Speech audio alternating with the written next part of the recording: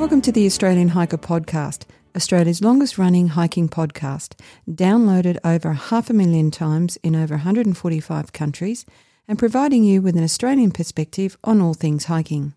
We're your hosts, Tim and Jill Savage. This is episode 208 of the Australian Hiker Podcast, and in this week's episode, we provide an introduction to bikepacking. Before we get into today's episode, if you'd like to help support Australian Hiker and this podcast, there are a couple of ways that you can help us out.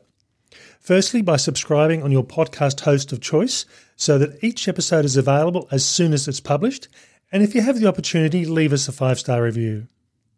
Another way to support us is go to the Australian Hiker website at www.australianhiker.com.au and click on the Support Us page and buy us a coffee. You can do a one-off donation or become a monthly supporter. All donations are greatly appreciated and help us to continue producing this podcast and blog. Now let's get on to today's episode.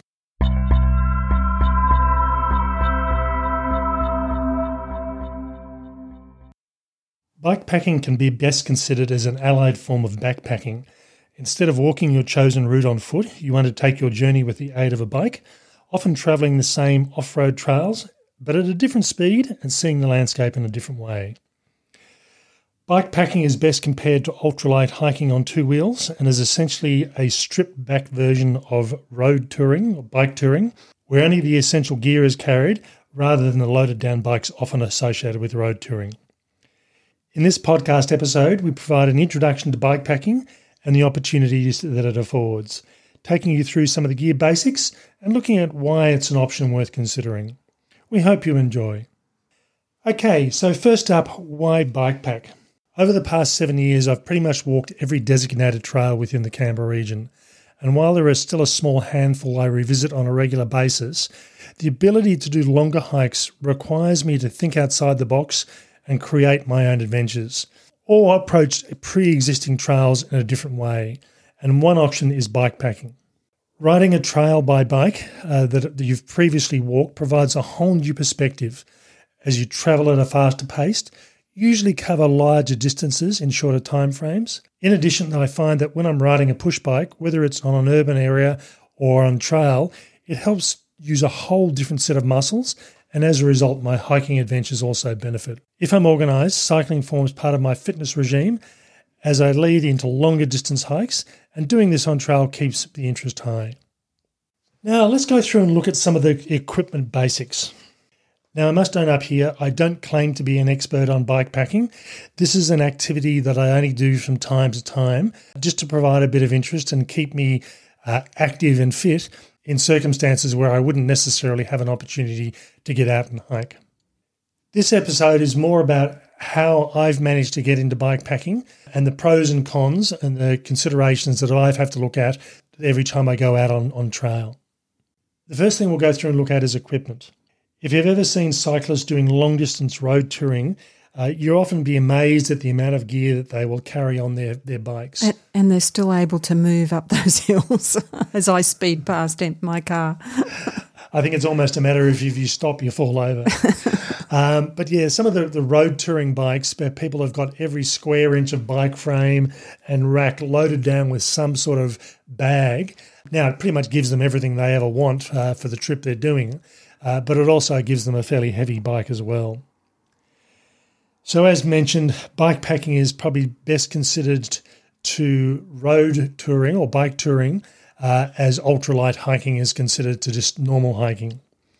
You really are carrying a stripped back set of gear. You're carrying the essentials only, and you leave the excess at home. Now, there's no reason that you need to go out and spend a lot of money to get into bikepacking. You can pretty much rely on a lot of the gear that you have at home and that you use for hiking and camping. And the first most obvious one here is your bike. Yeah, it's not really bikepacking if you don't have a bike. No. Now, from my perspective, the bike I use, and it's shown in both the podcast and the written version of this article, I've had for around about 14 years. It is maintained on an annual basis. It's kept in good condition, keep it fairly clean. And from time to time, I'll do an awful lot of biking, whereas other times I don't do a lot. Now, from my perspective, this is something that's only going to be an occasional thing, and it's a bit hard to justify going out and spending $2,000, $3,000, $4,000, $5,000 on a specialist upmarket bike for something that I'd only occasionally do. I bet you put a lot of thought into that though, haven't you, Tim? I have. So using the bike that you have at home will generally work for you. Now, if you are going on to dirt trails or management roads, a dedicated road bike may not necessarily be the best option, but there's certainly no reason you have to go full on and buy the most expensive bike you have.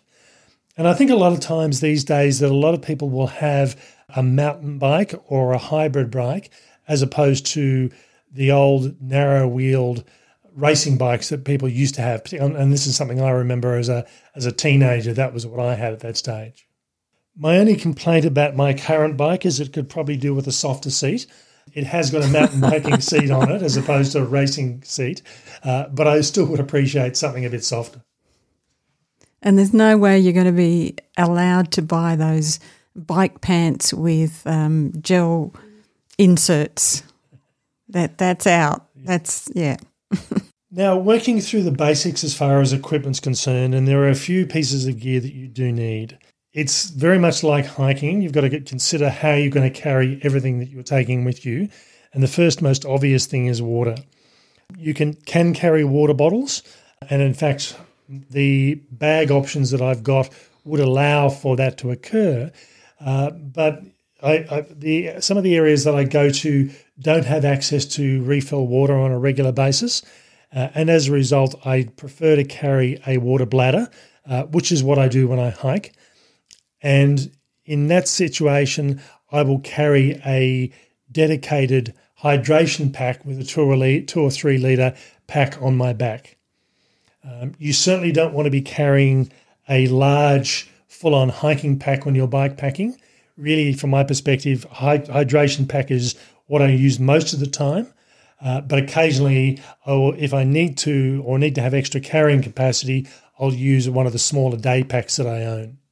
Really, in my case, I'm carrying my water bladder and I'm carrying things like my wallet and my keys, and that's about it. There's nothing else that really tends to go into my hydration pack, which has a small pocket on the front of it. It really is about the water and the wallet, and that's about it. From here, we move on to gear baggage, and then the first and most obvious one for me is the handlebar bag. This is a waterproof bag that straps across the handlebars and in my case carries the bulk of my equipment. My handlebar bag carries my tent, my sleeping bag, my sleeping mat, my stove and my sleeping bag liner. Pretty much the bulk of the camping equipment goes in this bag that sits on the handlebars. Yeah, that's quite a bit of gear that you fit into there, and it's long enough to accommodate the tent poles as well. Obviously, the tent poles are broken down, but yeah.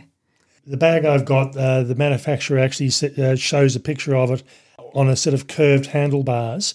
Now, the limitation there is it is going to limit how fully you can pack your bags. The width. The width across here.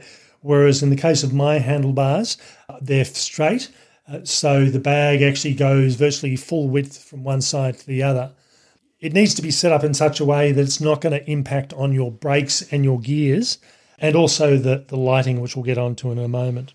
The next bag, which I tend to use, is a frame bag. And this is almost a triangular shaped bag that sits under the top crossbar and also connects back to the upright frame that comes from the pedals. And these come in varying sizes and shapes, and certainly if you're looking at these, you do need to sort of go through and measure the distances of your frames to see what you can actually fit in. Small is easy. Going too big, and if it doesn't fit onto your frame of your bike, isn't going to be much help. Now, for me, my frame bag goes through and covers all my food, and that's pretty much what I store in there. And I use the size frame bag I use is 8 litres, and that will comfortably fit 3 to 4 days worth of food in there, including my meals and my snacks. Now, I'll be honest here, I don't often do those sort of distances. Really, 2 to 3 days is often the case that I tend to go through and be doing. The capacity is there if I want to go through and do a longer sort of trip. From here, we start getting a bit more specialised, and this is my next bag of choice is a phone mount bag. And this goes on the top crossbar of the bike. It allows me it's got a clear plastic cover, so it means I can actually see and access my phone while it's protected. So if I'm using it for maps or if I'm want to access something, I don't have to actually take it out of the bag to do it. Just make sure you don't text and ride. That's right. I must admit, I think it's, putting the plastic cover on the front of it does tend to slow it down. It's not as fast as just having a bare phone and with bare fingers. But in the case of one of the trips I'll talk about in a moment, being able to access the map, the online map, just makes things much easier. This little pack also carries my voice recorder for doing podcasting if I'm using it. It carries my battery pack if I need to charge anything up. And it also carries things like earbuds and anything electronic. It's not an overly huge container. It does come with a little small rain cover, just in case the rain does get a bit heavy rather than just being spotting rain. But again, it all keeps that electronic gear all in one little location.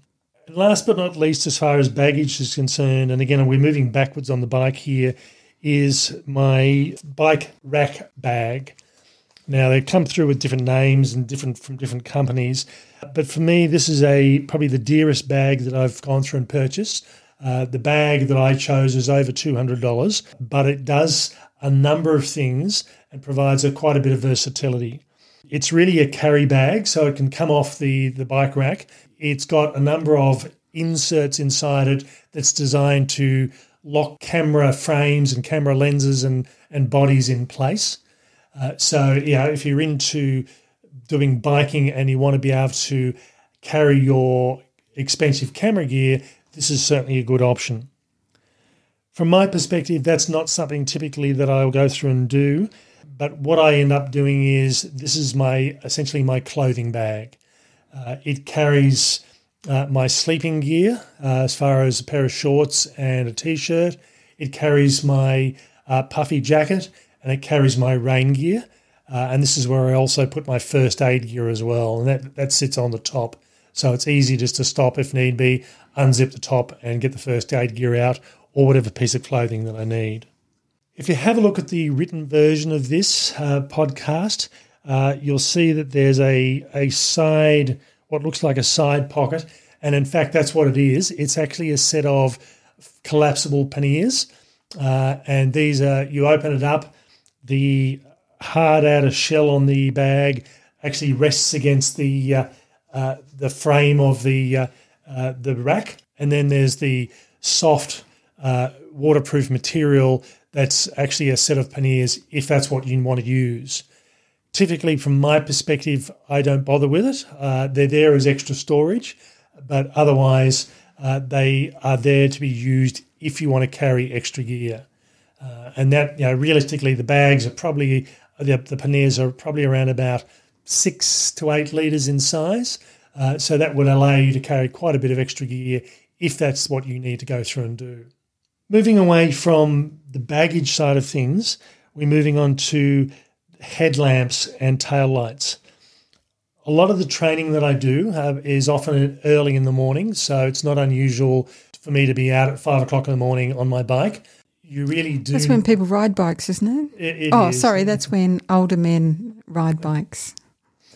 And because I am going on roads around the neighbourhood, I do have a flashing rear tail light. I do have a front light that actually allows me to see where I'm going. Otherwise, you're pretty much invisible to cars. So really, from a safety perspective, you need to be seen and also to see as well. While I've got a dedicated headlight, which is quite powerful, it's sort of the one I use is around about 400 to 800 lumens. So, it's not quite a headlight of a car, but it is pretty powerful and provides a pretty good beam. One thing I do find is that if it's been a while since I've ridden my bike and I forget which way the gear levers need to go, I find that having a headlamp is often a better option because where you look with the headlamp is where the light goes, whereas on a headlight, a mounted headlight, it's pointed in one direction and that's it. And I will own up here and say that I had, first time I used this light, it had been a while since I'd used my bike. I clicked the gears the wrong direction, and instead of end up being in gear number 1, I ended up in gear number 24. And walking up a hill. Yeah, and walking up a hill. Thankfully, I didn't have to. It was only a short hill, but I changed gears just to make it easier going up, and I changed in the wrong direction. So yeah, it's more about familiarity with my gear system than anything else. But yeah, having the ability to see the gear numbers and just to prompt me which is the right direction, that's where a headlight does come in a bit handy. But yeah, I think certainly if you're on a long road, a long management road, the mounted headlights are a good option. Now let's look at the advantages and disadvantages of bike packing, and this is in relation to hiking. So in relation to the advantages, you get to see familiar trails in a different light. You cover bigger distances in a shorter time frame. It uses different muscles than you normally would do when you go hiking. And from my perspective, as I said, I find that cycling tends to, because you are in a locked-in position, you know, your legs are going around as you pedal in one particular motion. They're almost forced to be into the correct position. And as a result, I find that I tend to build up my calves quite strongly when I am going through and cycling. And I know when I did the Bibbulmun track, cycling was one of my main forms of exercise, apart from hiking itself, and that made a big difference to my leg strength and mobility. Now, there are certainly disadvantages. If you are into the little stuff close to the ground, so things like orchids or the small sundews or insects, if you're on a bike travelling at speed, you're unlikely to see a lot of the smaller stuff. Yeah, that's the reason why I'm not doing this with you, Tim. At least that's one of them. Now, not all trails are suitable for bike packing. And there are some hiking trails that prohibit the use of wheeled vehicles so as to stop the spread of soil-borne diseases. So while it's possible to use bikes in some areas, it's not always the case. And you'll need to check with your local national park whether that's the case or not. If you look at trails like, say, in Western Australia where there's the Bibbulmun track, which I've done previously, there's also a cycling or bike packing version of it, which is called the Mundabiddi. There are some crossover areas where the trail forms common trail tread, but otherwise there's also a lot of trail on the Mundabiddi that is dedicated and set out by itself, and they also have their own set of huts designed around travelling at a different speed. The other thing you've got to be very conscious of as well is, and I suppose I'd probably say best here, a sense of balance. I have been in a situation where in my local area I was riding on relatively flat ground, going up and down a series of inclines, and then I came to a steep decline and I had my brakes fully on, both back and front, and I was going downhill at around about 20 kilometres an hour. I just had no ability to stop. As I said, my brakes were fully on, and certainly I didn't start going fast. It was just I was picking up speed as I was going down this hill. So in that sort of instance, it was a learning curve for me that if I'm going down a really steep dirt hill with a lot of small rocks on it, it's often a better choice to get off and walk, simply so you've got a bit more control and you can maintain control over what you're doing. Well, unless you're really experienced at it as well, and that's the other thing I think with all of this, that, the bike needs to suit you, what you carry needs to suit you, and the trail needs to suit you.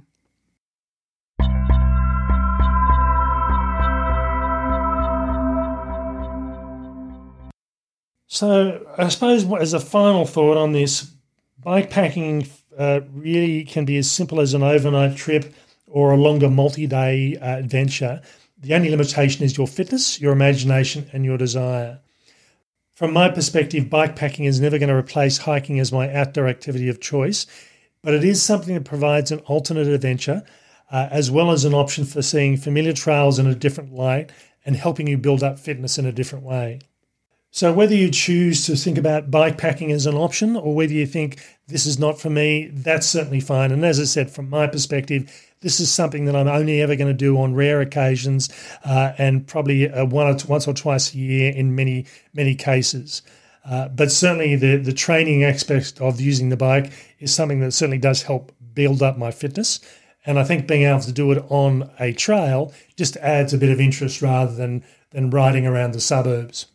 So from this podcast episode, the next episode is going to be a follow-up episode, and this is going to be a series of recordings of an on-trail trip that I have planned for this coming, and I do say planned, for this coming weekend.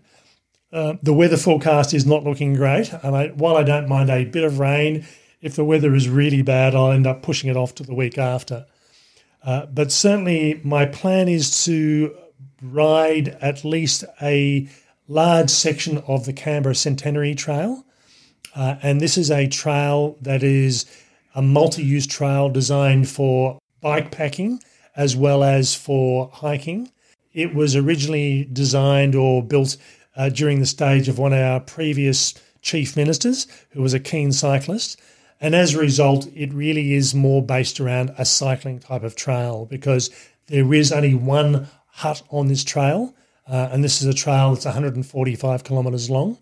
So really with the Canberra Centenary Trail, if I could do 75 kilometres in a day comfortably, and I've never done that before, so I'm not quite sure, I would be able to do this in 2 days and make access of the single on-trail shelter that's available. Or the alternative is to do an overnight, do another section, get picked up partway along the way, come back and continue on again the next day. What I end up doing is going to be a bit of trial and error on this trail simply because of the distance. While I'm quite comfortable in doing 20 or 30 or 40 kilometres in a day, this will be the first time that I've ever tried to do big distances, and I'll see how I go. So the on-trail recordings will give an indication of how the trip went and what I potentially should have done based on the real life trip as it goes. So keep an eye out for that in the next podcast episode. That's all for this week's episode. We hope you've enjoyed this introduction into bikepacking. Bye for now. And bye from me.